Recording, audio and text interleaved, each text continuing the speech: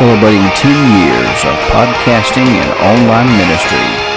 You are listening to the Bellator Christi podcast, where we take Christian truth into the arena of ideas. Now join your hosts, Dr. Brian Chilton and Curtis Evelo.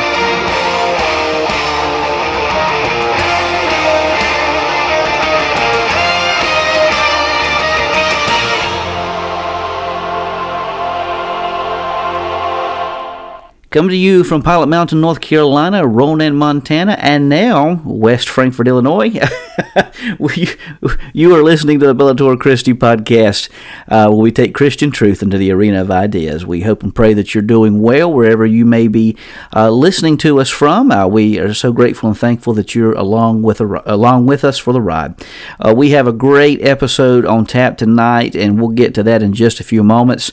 I just want to get you caught up on the latest news about book Conversations About Heaven. It should be dropping here within a couple of weeks. 1st of May, it should be released through Resource Publications, and so we're excited about that, and I hope and pray that it'll be a blessing for you. So, got a lot of great things going on, excited about what God's doing, but we're excited tonight to bring with you a special episode of the Bellator Christi podcast. Before we introduce our guest, we want to welcome on our cowboy apologist, Curtis Evelo. Curtis, how you doing, brother? I'm doing good. Yeah, just trying to get all this stuff ready to go. It should be up on YouTube here right now, and should be posted. So I think we should just get rolling. Absolutely. Well, ladies and gentlemen, we want to welcome a man who is no stranger to the Bellator Christi podcast, the one and only Dr. TJ Gentry. I put my credentials on there, but if TJ were to put his credentials, I have a feeling it would go all the way across the screen and probably rack back around again. TJ is the man, let me just tell you. TJ is the pastor of First Christian Church in West Frankfort, Illinois. He is a adjunct professor in many schools, and I think he is over a school there in West Frankfort as well. And so he has written a book. He is also one of our associate vice presidents of the Bellator Christi Ministries, one of our publishers, contributors, and so we're just so thankful and grateful to have Dr. TJ Gentry with us. He's written a book entitled Leaving Calvinism, Finding Grace. So Dr. TJ, welcome to the podcast. Brian, thank you. Curtis, thank you. It's great to be with you, fellas. Always appreciate the opportunity. Well, now, as we do normally on the... Always good to have you here. As we normally do for our interviews, I'll go ahead and ask the primary questions as kind of a timekeeper, and so we'll follow up. Curtis will follow up with any additional questions that he may have. So let's jump right into this. You have a book you've written called Leaving Calvinism, Finding Grace. What led you to write this book? Well, there are a host of reasons that play into it. I'll start to answer that question by saying that a lot of times theology and biography blend. Our life story and our theology inform one another and shape one another. I'm certainly not saying by that there's not an absolute standard by which our theology should be measured, the scripture. But in my case, what prompted me to write this is really to tell my story to myself. I am the primary audience in this book. I'm talking to myself. It's something of a theological catharsis, if you will. I spent 20 years not having been raised as a Calvinist, but spent 20 years in Calvinism, even what would be considered high confessional, strict Calvinism. And there are a series of theological, biblical, philosophical, practical reasons and very personal experiences that led me out of it. And I have found, having been out of it for about 10 years, and by the way, I want to be very clear, I do not think that my Calvinist brothers and sisters are not Christians. That's just not the type of Christian I am now. But as I've gotten farther from that departure, which was back in before 2010, timed out real close to when my first son was born in 2008. I've had a number of people ask me, because they knew where I was, what I did. Well, what led to it?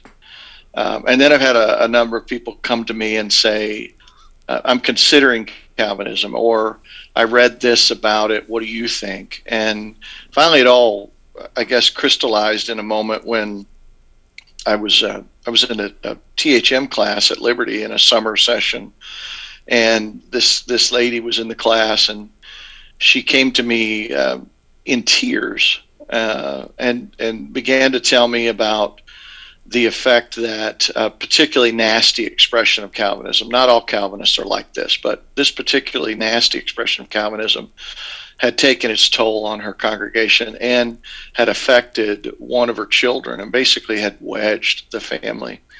And she had heard that I had come out of Calvinism, and she said, "Will you please tell your story?" Mm. Well, that began to form over the years, and what started as a curiosity became a conviction. And finally, I believe that it was time to tell it. And again, I want to emphasize, to tell my story. This book is me talking to me. This is why I became a Calvinist. This is why I left it.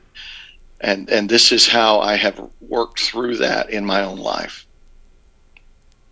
So, very good.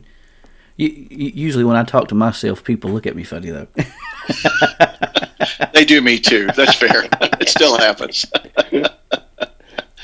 Yeah. I found that the best prayer time is driving down the road. Of course, you have to have your eyes open while you do that. But people sometimes look at me funny when they see me having this, having this full conversation. I'm thinking I'm praying to God.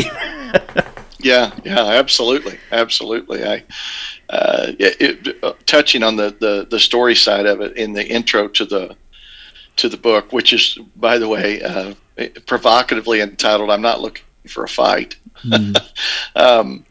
I encourage the reader, imagine that you came to me and said, "Hey, I heard that you were a Calvinist of some sort, and now you're not. Tell me about that." And each of these chapters in the book is what would it be like if we sat down over coffee and I just told you my story? It's basically what it is. So those kind of books there, TJ, are probably the most touching and most bringing real, into the thought process. Yeah, I appreciate you saying that. I have found that to be true. I mean, frankly, some of the most influential books on me becoming a Calvinist were written by people talking about their journey. The one thing that motivates me to approach it the way that I am is you can argue with a particular theological position. You can argue with an approach to exegeting a passage. But if I'm just telling you what I thought and why I don't, I'm telling you what I thought and what I don't. Right. You can do with it what you want. It's not that I don't care, but I'm not picking a fight with anybody. I'm simply telling my story, and that's the MO there. It's interesting that you mentioned that because last week Curtis and I had a discussion about experiential apologetics, and even you can even say experiential theology. And yes, I understand we need to take an objective approach when we talk about theological and apologetic issues, but there's also an aspect where the Scripture says things like, "Taste and see that the Lord is good." And when we tell our personal stories about our encounters, with the Lord, there's a powerful impact there. And I find it very compelling and very fascinating that you're telling your story about leaving this movement, and finding another in its place. And I think that's a very powerful way to approach the topic. And I don't know that it's been done that much. I've seen different, I would say, expressions of that, but if I had to say what influenced me with this particular approach to the genre, two very well-known works in the history of Christian thought. One by Augustine, and Augustine would certainly be foundational to Calvinism. But Augustine's Confessions, we draw a lot of theological insight and even precise understanding, but that's Augustine telling his story. And then most of the Bellator Christi folks that follow along, they're going to have heard of the ontological argument and Anselm. What we sometimes forget is when Anselm put forth the ontological argument version 1 and 2, it's in the Proslogion, which is a devotional prayer. He's telling his faith. Yep. And so I know, regardless of what the product that I put forward turns out to be, I know I stand in a good tradition doing this. So. Right, absolutely. Yeah. Well, what is the main thesis behind your book? I mean, I think the title of it gives you kind of an idea, but what would you say the main point is that you're trying to bring forth in the book? I think it could be put forth like this. For theological, biblical, philosophical, and practical reasons, I found very compelling, motivating, personal, I would even say at times energy or animus to leave Calvinism, because I do not think that when you bring together the theological, the biblical, the philosophical, and the practical, that Calvinism, as I was living it, and I think I was a very diligent and faithful high Calvinist, I don't think it works. There is a certain pragmatism that drives. One of the tests of orthodoxy is, does it work in real life? And if it doesn't, you've got to question, is it orthodox? Now, my Calvinist brothers will say, well, it works for me. And I believe that. But I believe in my case, and this is my challenge to my Calvinist brothers, is it was working for me because I wasn't consistent with the system. But if I was consistent with it, it left me with a God that I wasn't really sure loved me, and I knew I couldn't just tell indiscriminately others that he loved them. And that's a real problem when you're a pastor. Yeah, absolutely. That's a real problem. So that's the thesis is around the theological, biblical, philosophical, and practical reasons why Calvinism can and I believe should be challenged. And even if it doesn't lead to someone leaving Calvinism, as it did me, I think that it can lead them to ask some pretty hard questions of their system and maybe be happily inconsistent with it for the good of the kingdom. That's powerful. And you bring up a good point. I remember Dr. Habermas said in one of the classes, and we may have even had them together in the same class. I remember him saying something along the lines, because he's not a Calvinist either, and he said something along the lines that Calvinism works as long as you and your family are saved, but if you have a son or daughter that's not, then it's not as pleasant if you think that they never had an opportunity or never have an opportunity. One of the quotes that I draw on in the book is from the account of John Piper with his son, and a very capable teacher, in many ways a brilliant pastor theologian, and he openly from his pulpit talked about if God had determined that it was his will to damn one of his sons, to just reprobate him, then he would praise God for it. And sadly, and I don't know the current situation, but one of his sons apostatized. And when I think about that approach, I'm not talking about the outworking of a particular child's response to growing up in a pastor's home and what that might lead to. But when I talk about the approach of my system trumps my fundamental concerns for my family, what I think we should hear is Paul saying, I would be accursed from Christ for the sake of Israel. Not, if it's not part of my system, it's just not part of my system. And I don't mean to caricature Dr. Piper at all. I can't imagine how difficult that is, but one of my theological heroes, and I'm certainly no Roman Catholic, but is John Henry Newman. And John Henry Newman was raised in the evangelical Protestantism of the United Kingdom of his day, Great Britain, and he would have considered himself early on to have been an evangelical, which by default in that context meant some kind of Calvinist. Of course, he eventually became Anglican and then a Catholic cardinal. But he said, this is the Gentry paraphrase, I took my Calvinism into my life and it just didn't work.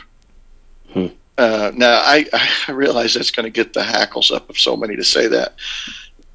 But I think that Newman is onto something there. I think that there's a certain biblical truth expresses itself practically in a beautiful and aesthetic way that is life transforming. And when Newman said this didn't do that, he was no small mind saying that. That's right. He understood insides and outs of doctrinal development and so on. So, wow. And well, that's interesting, TJ, because when you said that, I was thinking of John Piper, and I was thinking about myself in his shoes.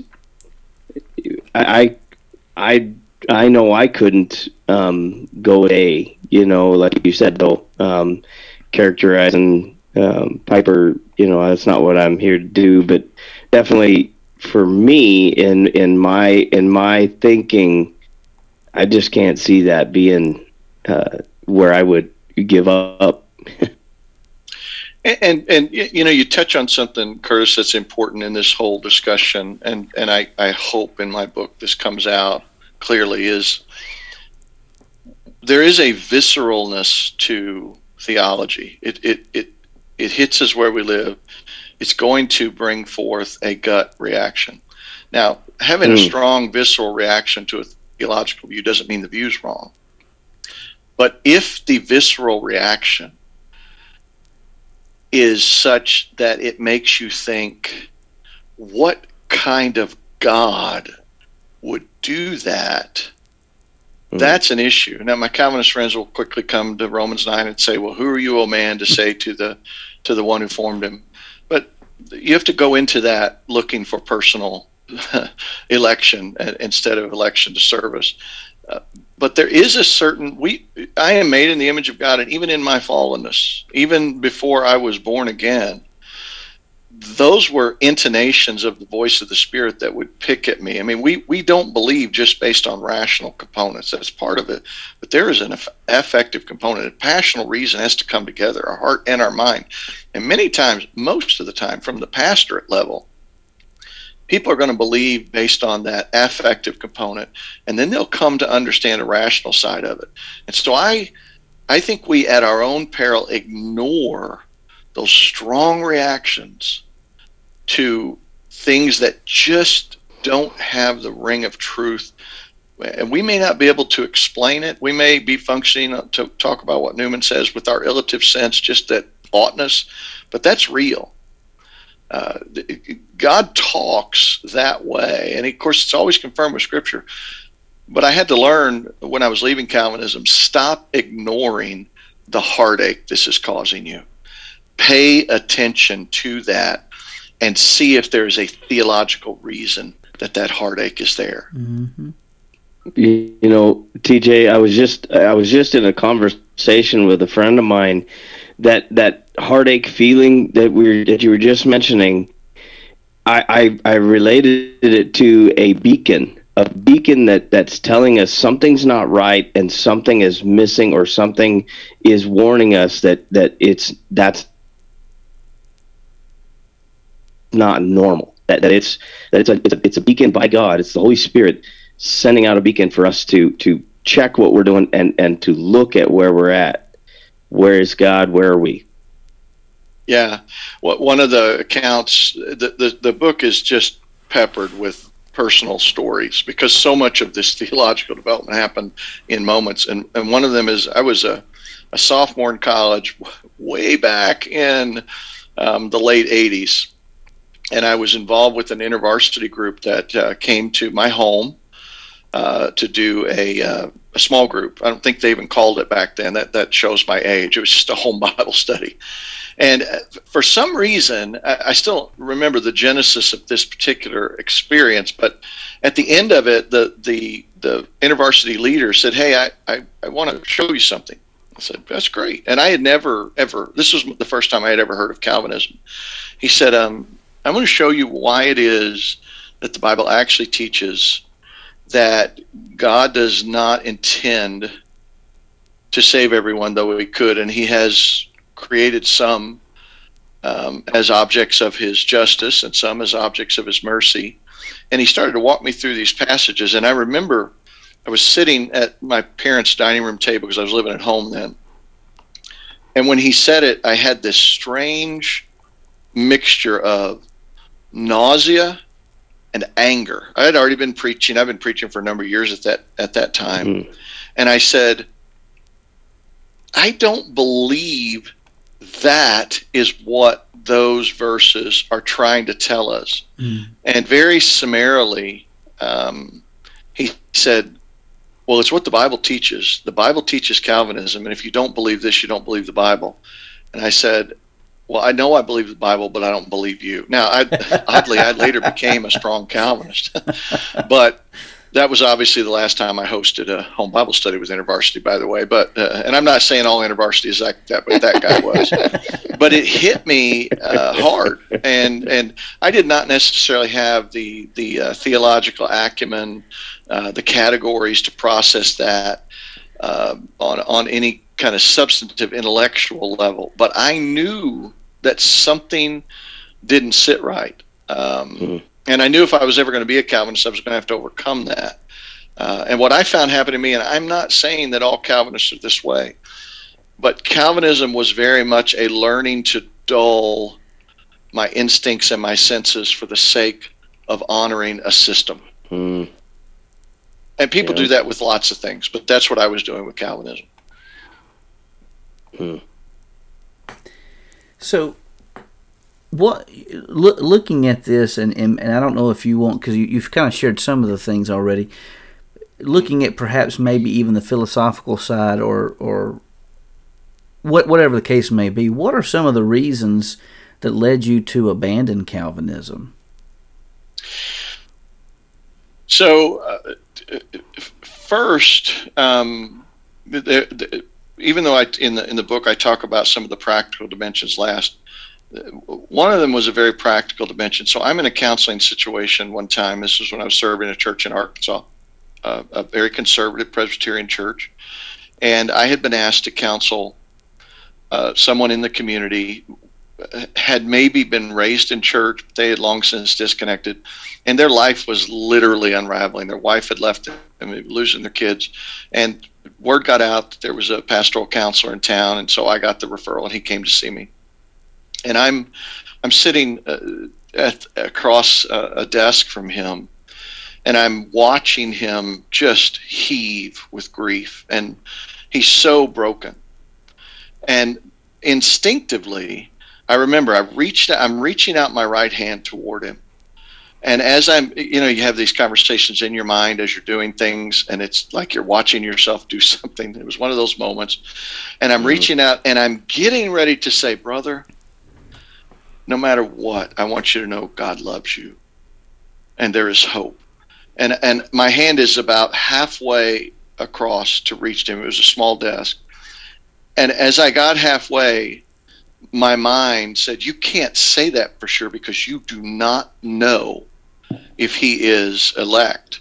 And you're getting ready to talk to him about saving love. You're not talking about some kind of general grace. And I withdrew my hand really quickly. And of course, you can imagine the odd feeling that created in the whole room. And then to my shame, because he obviously noticed it, he says, everything all right? I was like, oh, it's just an old shoulder injury. And I'm thinking, it wasn't a shoulder injury. My theology won't let me do something that I think was instinctively good. And that set in motion a series of questions. I started asking, take the biblical and theological component of this off the table, because every person who holds strongly to any approach to this will have a biblical and theological argument. I started saying, practically, can I function as in a community where pastoral counsel is needed? And will this system allow me to do it? And then that led me to ask this question: do I have a philosophical problem with God? If I really believe that ha theos agape estin, God is love, and if I really believe that fundamentally goodness is goodness, if it means loving goodness, wanting the best for the other, am I really able philosophically to say the God that I see enshrined in the doctrinal formulations and the lingo of Calvinism, is that God good and loving in the ordinary sense of those terms? Is he? Or have I inadvertently brought a bad God in the back door? And I talk about that in one of my chapters. And so at that point I began to wrestle philosophically, and quite frankly, in my learning, I had a good bit of theological and biblical training, but I had never really spent a lot of time focusing on philosophy. That eventually led me to go on and do some graduate work in philosophy. But at that point, I thought I need to look at this not from a purely biblical or theological perspective, but who can I look at that will help me think about this philosophically? And I came across a book by Jerry Walls, and last name of the other author is Don Gell, Why I'm Not a Calvinist. And it was a very well done philosophical challenge to the fundamental ideas. And so I went from that practical, how can I pastor doing this? And I was starting to have my own emotional trauma, and I'll touch on that in just a minute, I've got a philosophical issue. Well, once I realized that there might be a philosophical issue here, and I think that it is so true, what's always been said, that philosophy is the handmaiden of theology, and if the handmaiden is telling the mistress something's out of sorts, the mistress needs to look. And so then I said, well, what if I go to the biblical texts and the theological formations that derive from them, and I don't assume my system? Is there a palatable, even defensible, and could it even be historical way that these things have been approached? And that's when I started seeing that I had a good biblical warrant to step away, and then the theological formation happened at the end. One thing that's important to remember is, so Calvinism, until you get to about the early 80s, the bread and butter theology of most American Christianity is some variation of evangelical Arminianism. And with the rise of Dr. R.C. Sproul's ministry, and he had a huge influence in my life. I met him a number of times.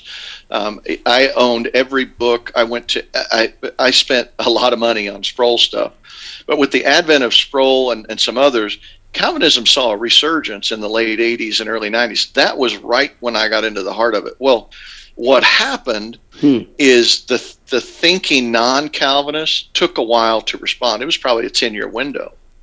And so as I'm drawn into Calvinism, Walls' book had not been written. Others that were challenging it were not there. So I thought, well, this has to be it, because I know it's not just a simple answer that I've read here.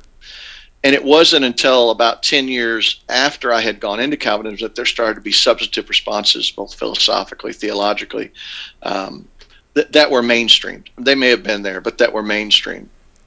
And so when I was ready to ask the question, the resources were, and ironically, probably the biggest turning point for me biblically and theologically, because it went personal, philosophical, then it was biblical, theological, is every church I've ever served since the late 80s, early 90s, I've also taught martial arts as an extension of the ministry. It's just something I do. So I'm down in Arkansas. I got this church was a little church, it was a house converted to a church, and then my office was one of those portable buildings. And so I was in my office one day, and I hear this knock at the door. I hadn't been in town 6 months. And I open the door, no peephole, I just open the door. And there stands this, my recollection is he was 10 feet tall. I think his name's Mike. I think Mike was maybe 6'2", 6'3", big guy. And he looked at me, and he had the bearing of a military person. And I later found out he was a former recon Marine. And he said, "Are you that preacher that teaches Kung Fu?" I said, "I am." And then he leaned Everybody in, loves Kung Fu said, fighting. Everybody. And he leaned in and he said, "Do I have to become a Calvinist to study Kung Fu with you?" And I said, "What?" He said, "Well, I'm a Free Will Baptist." And he said, "I'm not a Calvinist." He said, "I want to learn Kung Fu, but I don't want to learn Calvinism. Will you teach me?" And I said, "Of course I'll teach you." And we became great friends. He's a friend to this day. Just a dear brother. But through the influence of Mike, when we would meet for coffee and lunch regularly, and I began to tell him, "Listen, I've got a problem here. I'm in a Presbyterian church, and I'm not sure that I can do this any longer." He said, "Let me give you some resources." And he had studied under a couple of professors down at what used to be called Free Will Baptist Bible College in Nashville. It now has a new name. And he said, "You need to read Robert Piccirilli, and you need to read Leroy Forlines." And so I said, "Get them." So I got them, and they are biblical and systematic theologians, and they were very helpful and they're very charitable and very kind. And I remember the day that I was actually getting ready to pull out of the drive from the home there in Arkansas where I had served, because I resigned that pastorate because I knew that I could no longer, in good conscience, affirm the things that they wanted me to affirm, and I was not going to try to work some revolution from the inside out. It wouldn't have happened, and that would have been wrong. They are who they are. And so Mike is there loading me up, and he said, he always called me Soke, which is a teaching title in martial arts. He said, "Soke, my wife told me this is my fault." I said, "What are you talking about, Mike?" He said, "Well, she reminded me that I'm the one that gave you these books, and now you're leaving." I said, "Well, I don't blame you for anything. I'm grateful to you, but it was some formative moments." So there was the practical, the philosophical, the biblical, and the theological. And then once I realized I'm there, then I just had to find a way to do it without causing disruption in the church, which I wish more Calvinists would do. Well, speaking of that, it's amazing. I want to clarify something, because on our Facebook page, believe it or not, we're getting some emotional kickback. As is expected, and I want to clarify to our listeners that TJ did not say anything bad about InterVarsity. He was saying that segment, so we want to clarify. And I'm seeing some some emotions coming through some of the comments, but it seemed like a lot of times this happens, and this wasn't one of the questions, but just kind of a sidebar issue. Why is there such an emotional, visceral response that many Calvinists, and quite frankly many non-Calvinists, evoke when you challenge their mindset in this issue? And for me, being a non-Calvinist, I've kind of seen it more from the Calvinist side, but I'm sure there are non-Calvinists that do the same. I want to be fair and charitable. It's absolutely on both sides. I think from my vantage point, speaking to that, because I was just as committed to my Calvinism as I am to not being a Calvinist. Although when I was a Calvinist, I was much more belligerent about it. That's not necessarily the fault of the doctrine, but that's how I was. I was out for blood. And as I've reflected on that over the years, Brian, I think it's a handful of things. One, regardless of where you're at on this issue, you're talking about who God is, and that matters. Mm-hmm. And you're also talking about what it means to talk about salvation. I mean, my book, Leaving Calvinism, Finding Grace, is not intended to poke a Calvinist in the chest, but I'm fully aware that many Calvinists, and I said this when I became one, I have found grace. Now I can talk about the doctrines of grace. Mm-hmm. Those are such personal matters, and many times what folks who see this as a dividing point, what they'll do is they will not hear the other person, they will simply hear an objection. And as apologists, we always have to remember there's a questioner behind every question. We never talk to syllogisms. We talk to souls. I mean, we got to remember that. I know early on, one of the very influential Calvinists on me early on was R.C. Sproul's teacher, the late Dr. John Gerstner, a brilliant theologian, church historian. I never had the chance to meet him personally, but I read most everything he wrote. I listened to all of his audio, his video. And there was a time, based on the influence of John Gerstner, when I would say things in the pulpit like this: the Arminians are heretics. Arminianism is a heresy. And I'm not giving a brief for Arminianism, but I'm simply saying it was that black and white across the camps. And because of that, that's almost why, I'll rephrase that, that's almost why this had to be a personal, self-reflective journey for me, because folks on both sides of this issue that were concerned about me were as dogmatic as they could be. And quite frankly, that wasn't helping me.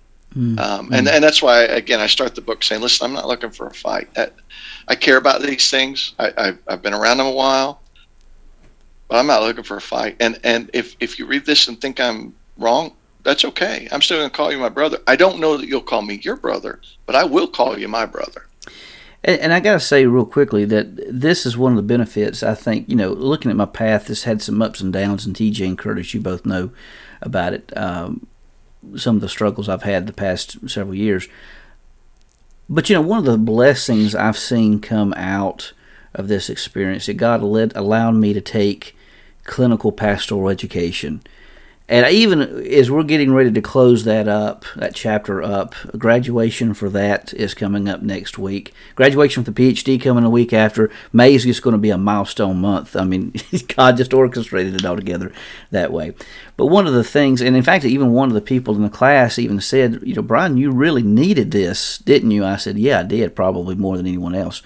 But one of the things that I've really learned that's not only impacted me in pastoral care, but it's also impacted me as a theologian and as an apologist, is the importance of active listening. The importance of really listening to what another person is saying without forming judgments. Listen to what the person says and then formulate your conclusions or whether you agree or disagree, but really hear what that person is saying and try to understand what they're saying. And we don't have enough of that in today's culture. Yeah, I agree. And although it happened to me post departure from Calvinism, clinical pastoral education was a huge part of my formation and helping me soften. It's not that I don't have convictions. I do. But I also recognize that you don't have to have my convictions to receive genuine love, empathy, an open ear from me. And by and large, you know what? If we're talking that way, we can learn. Some of my best friends, some of my colleagues in the adjunct work I do, they're committed Calvinists. I'm okay with that. And they're okay with me. We're not making it the issue, but my journey is important, just as theirs is. And we'll be talking through these things until, the Lord returns. Absolutely. Yeah. By the way, I want to touch back on what you said, Brian. Yeah, please. I have no axe to grind with InterVarsity. I'm simply telling that was the people. That's who was in my office. And I don't pretend that they were teaching what InterVarsity was saying, but that is where the conversation went, and it was jarring. So.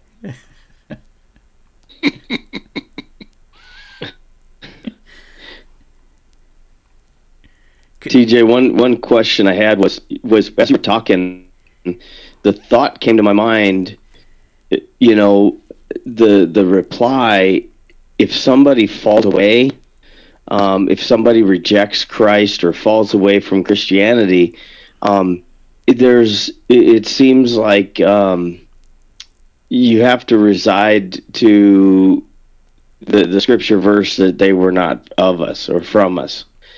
But yet, in various other scripture tells us, to seek and to find that and get that brother back. And if we get him back, then we have won him to the world, won him back to us, Yeah.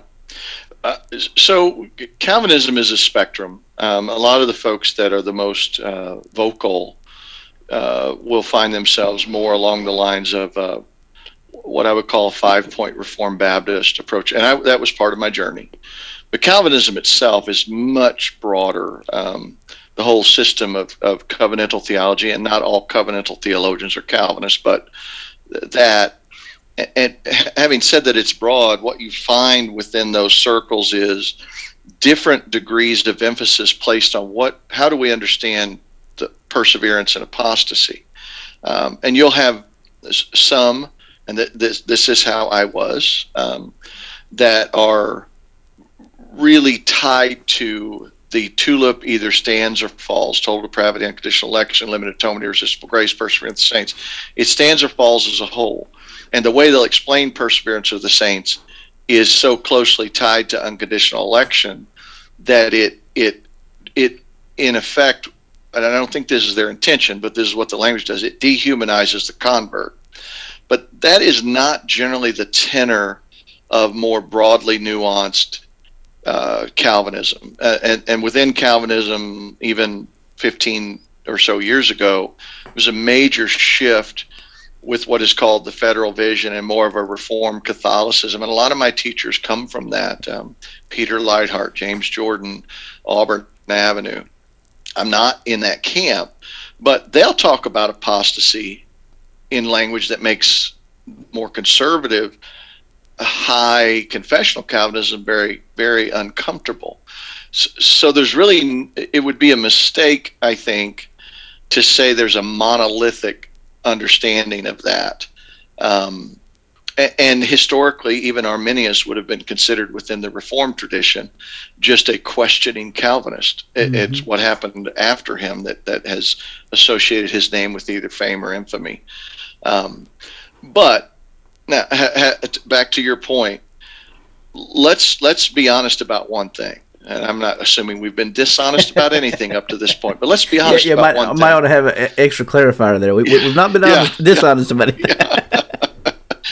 Calvinism, the guts of Calvinism live their lives out in the pews. That's where all theology lives its life out, in the pew. Theologians are to be servants of the church.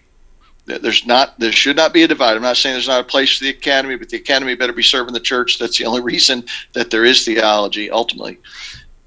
Most people, workaday Christians, the heart and soul of the church, they are going to nuance in a very black and white way things, and they'll say if they fell away, they were never elect, or if they fall away, it doesn't matter, they haven't really fallen away. There's so much subtlety that has to be talked out through that. But most of the time, Curtis, that doesn't happen. Mm-hmm. And then you have people who hear this and then they spin off to that, and you end up with a lot of different explanations. Mm-hmm. I tell people all the time, if you want to engage Calvinism, read the Calvinists that were in scholarship, and then ask how it went into the church. If you want to engage evangelical Arminianism, do the same thing. Always present their best argument. Straw men are not appropriate. Jesus is not honored by a straw man. That's not bearing true witness. And then, regardless of how it may have gone in 10 different directions and got wonky or watered down, we can really only deal with, I think in any honest way, what was actually intended. I mean, it's kind of like the idea with what was the original intent of the founders. When you talk about constitutional law, how it has been nuanced is, I'm not saying that doesn't matter, but what was said in the beginning, where did this ship embark? And that's where, for me, I started working through that. Now I see it differently. And so that we keep our ship on course, let me get us back on track here. How has this change toward non-Calvinism or leaving Calvinism? How did this impact your ministry and relationship with God? In substantive ways. In the book, I have a chapter entitled "Now What," and the book chronicles all the things that led me into it, out of it, and then I basically say, "Now what?" And I outline what I call 5 C changes. A C change is a major change at sea. And first of all, I answer differently now the question, what is love? Not only what does it mean to say that I love someone, but what does it mean to say that God is love? And I quoted the Greek earlier there from 1 John 4:8, ha theos agape estin. God is love. What does that mean? And I have seen my understanding and my experience of God's love and consequently of grace very differently. There's an account that's in the book where I had been in this long-term witnessing relationship to a Taoist. He was older than me, and he got associated with me through some shared interests. And we were having coffee one night, and he said, because he could just see that I was perplexed, and this was before I had decided I was leaving Calvinism, he said, do you even believe anything you say? And I said, what are you talking about? He said, you don't believe God loves you, do you? And I was overwhelmed with emotion in that moment, and I broke down and I said, I'm not sure. Well, and I'm not saying that there aren't Calvinists who are well settled on that issue, but for me, one of the biggest changes is how I understand God's love. I've come to understand what does it mean to teach, preach, and extend grace differently. One of my favorite ways to think of it is I love the parable of the sower. He's throwing seed everywhere. He's not worried about running out. It's going everywhere. I mean, you can almost just see this guy. It's like seed's going everywhere. Now, some bears fruit and some doesn't. But one of the points in that parable is there's a lot of seed being sown. What's that seed? Mm-hmm. That's the grace of God being sown. It's changed that. I've understood freedom differently. I've understood that because we really are in the image of God, even though sin certainly has affected our carrying of the Imago Dei, I've understood freedom differently. Probably the biggest way that this has changed my relationship with God and others is C.S. Lewis said, you've never met a mere mortal. And you've never met a mere mortal. He said, you're dealing with people who are going to be everlasting, splendorous people or immortal horrors. Because I really do believe that God, and I think the scriptures support it, theology, philosophically, practically, he really does truly love and desire the best for others and does want their salvation. It has helped me see the infinite dignity and worth of every person. One of the greatest passages that I saw transformed in my thinking as I left Calvinism was 1 Peter 3:15 and 16, which is, the locus classicus of apologetics. But what really has stood out to me in that is you're giving an answer to everyone who asks. These are people. Mm-hmm. And they're all image bearers. They all have infinite dignity and worth. And if they choose an eternal separation from God, that's not because they're not loved or that Jesus didn't act on their behalf. So that has been a huge, huge change. And, as I get older, I'm approaching mid-50s. This summer I'll celebrate my 39th year in ministry and preaching. Congratulations. That's wonderful. Thank you. Yeah, that's why I have no hair here and only gray beard here. I'm about to catch up with you, brother. Come on. Hey, Curtis, you're wearing a hat to hide it all. I see what's going on. So, yeah, there it is. But I have felt this increasing burden to find opportunities to be a Paul to a Timothy in terms of ministry formation. I'm not Paul. I get that. But there is something that I have to spend the rest of my days until the Lord calls me home pouring into people. And I want it to be this amazing understanding of God, good, loving people, infinitely dignified and worthy, truly self-determining, and God has made, through his prevenient grace, every step that needs to be made. Anyone can come. And that will shape how you counsel, that will shape how you preach, that'll shape how you do apologetics, that'll shape how you look at yourself in the mirror. I want to share something really quickly with you, TJ, about that. I had an opportunity, and of course, due to the circumstances, I can't share any personal details. But I met a fairly young woman and had the opportunity, as I often do, to read Romans chapter 8, especially verses 35 through 39, which talks about the unending love that God has for us, and how nothing, not even death, angels, nothing else can separate us from that divine love that he has for us. And it haunts me to this day, because that young woman, who was raised in church, been to church several times, went through a lot of difficult things in life, she told me, I never knew God thought about me like that. I never even knew that passage was in the Bible. And that haunts me to this day, because how many others are out there who don't realize the amazing, incomparable love that God has for each and every person? Yeah, amen. Amen. So you mentioned a biblical passage. Are there any, maybe just a handful of other passages, biblical passages, that stand out to you when you explored this issue? Yeah, probably two, and these will be the gimmies in this discussion, but they're significant. I have an entire chapter in the book that is titled, "Yeah, all those other Calvinist verses are still in my Bible," where I talk about them. Romans 9 through 11, John Piper calls that the tiger you can't tame, and basically the implication is you may not be a Calvinist, but the only way you can stay a non-Calvinist is to take Romans 9 through 11 out of your Bible. And for a long time, I thought that. I defended it. I taught it as though it were speaking only of individual election.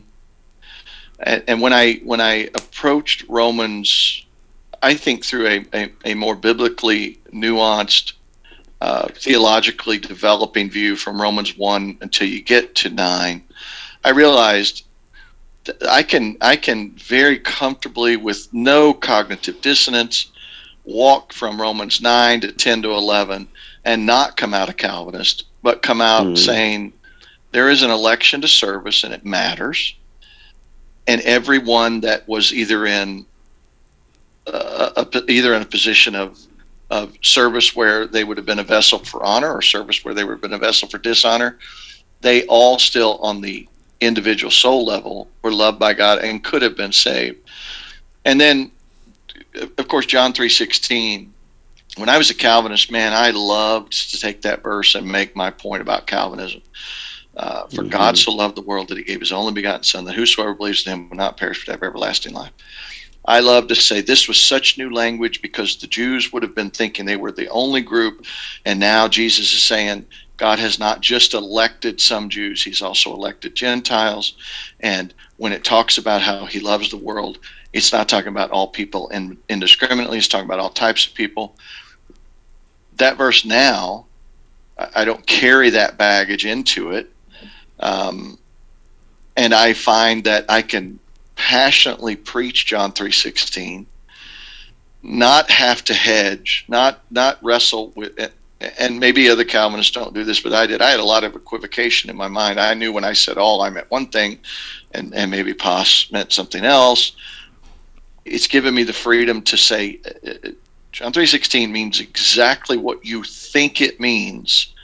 And there's a whole lot of other scriptures that support it. Those are probably the two main ones. I will tell you that the first thing that I did once I realized that I was leaving Calvinism is I systematically went through every key verse that I stood on, and I asked myself this question: does this verse have to teach the Calvinism that I believe?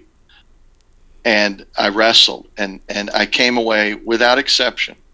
And maybe this will get some emotional response on Facebook. I'm not after it. I don't think there's a single verse in Scripture that has to teach or wants to teach Calvinism. I realize my Calvinist brothers and sisters see that, but I'm not shying away from any verses. I've got all 66 books in my Bible too, and I think they consistently support this view. That was a fist bump, mic drop. That was a mic drop moment. And I want to say something really quickly. This is the cool thing about now that we're doing the show live. We have some listeners from India, where now it is, we're recording this Thursday evening here in the continental United States, and it is actually Friday morning there in India, so we want to say hello to Evangelist Charles listening to us, Philip Atkins, who is listening to us here in North Carolina, so welcome to the podcast tonight, my friends. Let me go ahead and ask this question, and I'll turn it over to Curtis before we ask our final one, just to kind of keep us on track. Where do you see the Calvinist, non-Calvinist debate these days, and do you see any trends going on?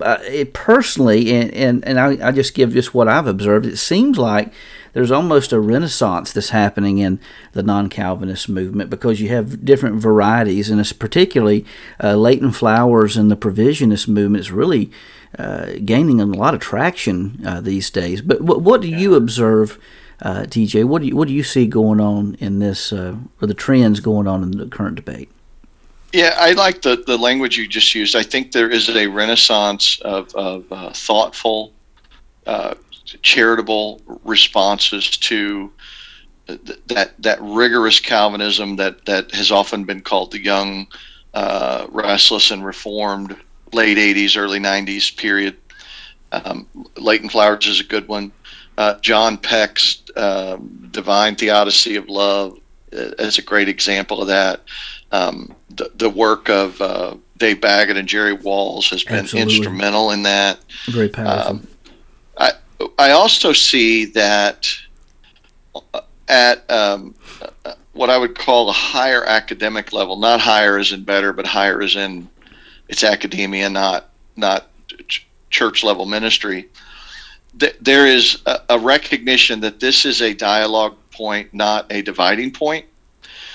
But I also see a trend down at where we live in the church level that it tends to be either super divisive or people say it doesn't matter, and both of those answers are wrong. Division is not healthy. Jesus did not die to divide a body, and these things do matter.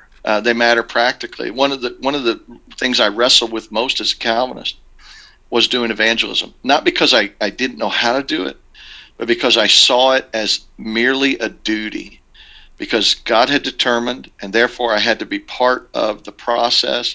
But I had to gin up passion to do that. Now, other Calvinists may have never had that issue. I'm not saying Whitefield struggled with that, but I did. Mm-hmm. And now I see that the impact of Calvinism on evangelism, the need for apologetics, can be detrimental. When I was at Liberty in a PhD seminar with Dr. Habermas, I had a chance to go and sit in on an evening session with one of the campus groups, and they brought in a missionary from India. And there's this Q&A afterward. And this was a PhD level missionary, so he was teaching missiology and he was doing the work. And they said, what is the greatest challenge that you face on the field in India? And I was shocked when he said, Calvinism. I was like, what? He said, it has, I'm not saying there's direct cause and effect. I think it could be argued that there is. He said the resurgence of Calvinism in certain places like India that he was talking about have drastically reduced evangelistic zeal.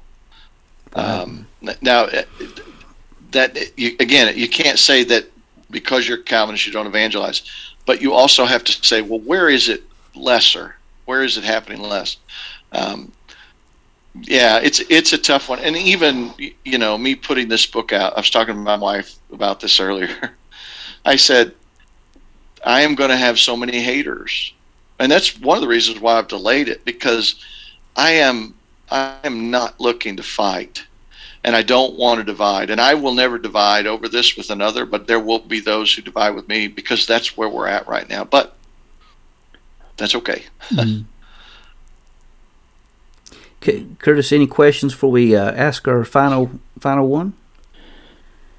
Yeah, just in Scripture, you see a repetitive theme all the way through from the beginning to the end that you see in there that I've often used, and there's a repetitive statement that God is saying, choose today, choose your path, choose where you got to go. When I was in a discussion with a person that I know choose where you got Calvinism, he really didn't see that. He really didn't see it the same way we did, or I did. And so how do I continue a conversation with someone that doesn't see it that way? Yeah, that's any theological issue is burdened by what presupposition do I bring to the text, and there is an objective meaning in the text. It's a myth to think that we are objective going into any text. We can't be. We're by definition a subject. But when the non-Calvinists would approach me as a Calvinist, the ones that were charitable and savvy and long-suffering, they would say, okay, I realize that you don't see any agreement here. Let's talk about what we do agree about. And over time, building bridges where there could be a bridge built led to conversations about tougher issues. Because everything is personal. I mean, it's relationally driven. We don't talk about God as a construct. We talk about God as a being who has made himself known. And there's this eminently personal dimension. And over time, I think, Curtis, talking, whatever the theological issue is, talking about where we might agree and building rapport so that when we want to talk about things we don't agree with, at least to go back to what Brian said, we hear each other. It's a huge step.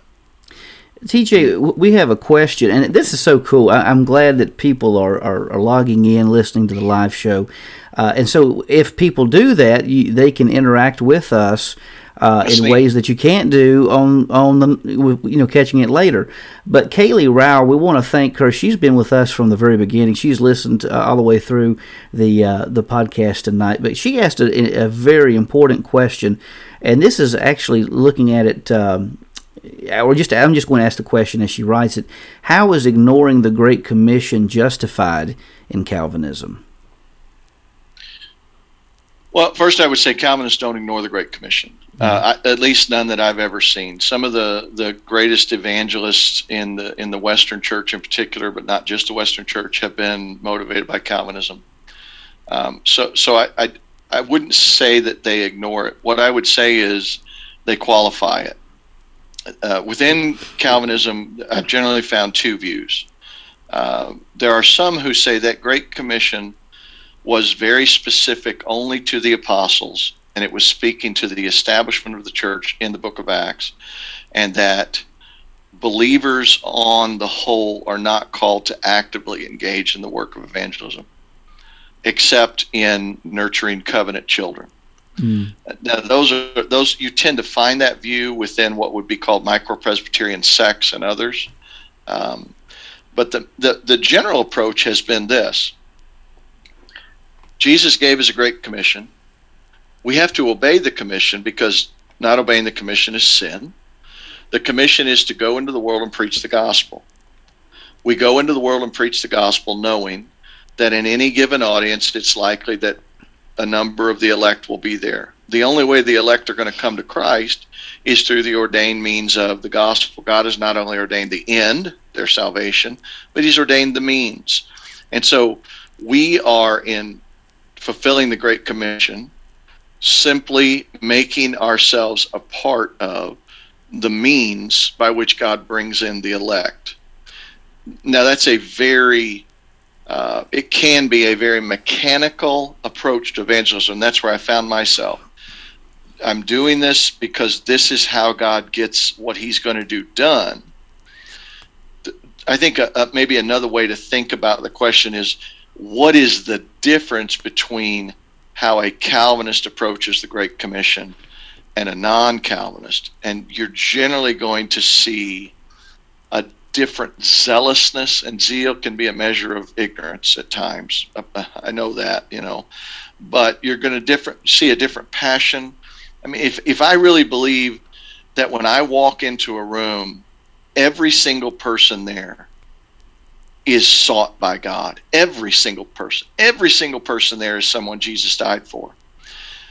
Every single person has been able by prevenient grace to respond. My proclamation is going to be different than if I go in with a construct of the elect and the non-elect are probably mixed in here. I need to speak in such a way that the elect will hear. I know the non-elect are not going to hear anyway. You can explain all day why that won't be different. It's going to be different. Right, absolutely. So that's what I would say. Well, TJ, brother, we have run out of time. It is hard to believe. This has been a fun podcast. We knew it was going to be. We've been chomping at the bit to have you on, and we're going to have you back really, really soon. In season 7, we've got some deep stuff, and so we'll have to get you back on some of the topics. Kaylee did respond. I want to say, she says, thank you. I appreciate you taking the time to answer my question. Makes sense. And so, Kaylee, thank you for your questions. And again, we want to encourage people, log on to the live shows. We're here Thursday nights at 8:00 p.m. Eastern time. Add or subtract according to your time zone, wherever you may be. Join us, and you can ask questions, and we'll answer them. We just proved it. We proved it right now that we'll do this. So, Kaylee, again, thank you for your question, and thank you for being with us tonight. Last and final question of the evening. When can we expect Leaving Calvinism, Finding Grace to be published? Oh, and by the way, you may want to say a word about this new publishing company that's publishing this book. Yeah. Thank you for that lead-in. So the book is set to be available in print and through Kindle at the beginning of August. If it happens sooner, we'll all be surprised. But by then, and I'm delighted to say that though Whippenstock was very gracious to extend a contract for this, and another publisher did as well, this is going to publish with Illative House, which is a new venture that I am delighted to be part of, along with my dear brother there, Dr. Brian Chilton. And Illative House is going to be publishing it. And as I said, it should come out by the end of July. I turned 54 on July 17th, so my birthday present to myself is get this out there, then start taking the beating over it. So there you go. well, and I believe, unless you've changed your mind, I think you had me slated to do the foreword, I think, for it. So you absolutely are slated to do the foreword. I can't wait to see what. Maybe they'll keep reading my book after they read your kind words, assuming they're going to be kind words. well, brother, I'm just going to say we'll go down together. Amen. Amen. Amen. Brother is in arms. I tell you. Amen. That's right. Yep. That's right. Well, there you have it, folks. That was the great and wonderful TJ on the. We just get to thank him for his time here with us. So, Brother Christy, I want to thank you for spending time together with us, and becomes a place to strengthen your faith, to strive to create an atmosphere of discussion, and become a reliable source of information for you. Join us next time on the Bellator Christi podcast. Until next time, Brian, TJ, and I say, soldier on, friends. Soldier on. Amen. You've been listening to the Bellator Christi podcast with Brian Chilton and Curtis Evelo. This podcast is an exclusive production of Bellator Christi Ministries and is protected under Creative Commons copyright, all rights reserved. The views expressed on this podcast may not reflect the opinions of Bellator Christi Ministries and its affiliates. We thank you for listening and hope you'll consider leaving a positive review. To see more from Bellator Christi Ministries, go to bellatorchristi.com.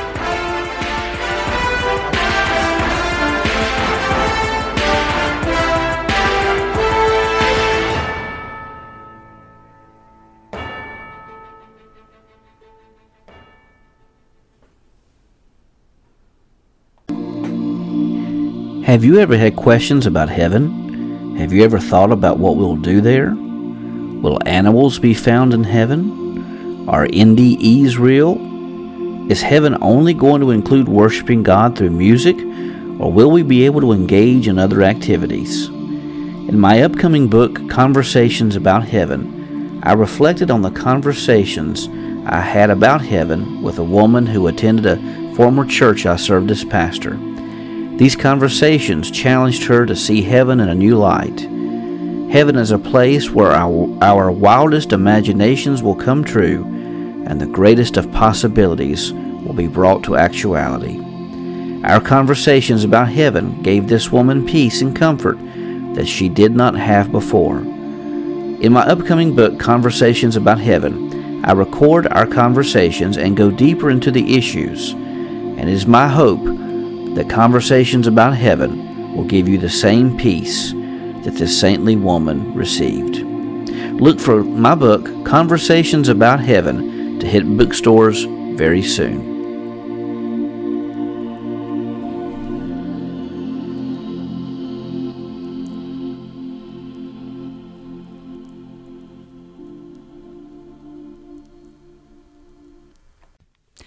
If you enjoy the Bellator Christi podcast, why not join us for the live taping of the show? This show is recorded every Thursday at 8 p.m. Eastern Time.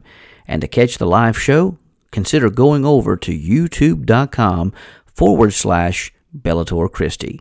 We hope to see you there.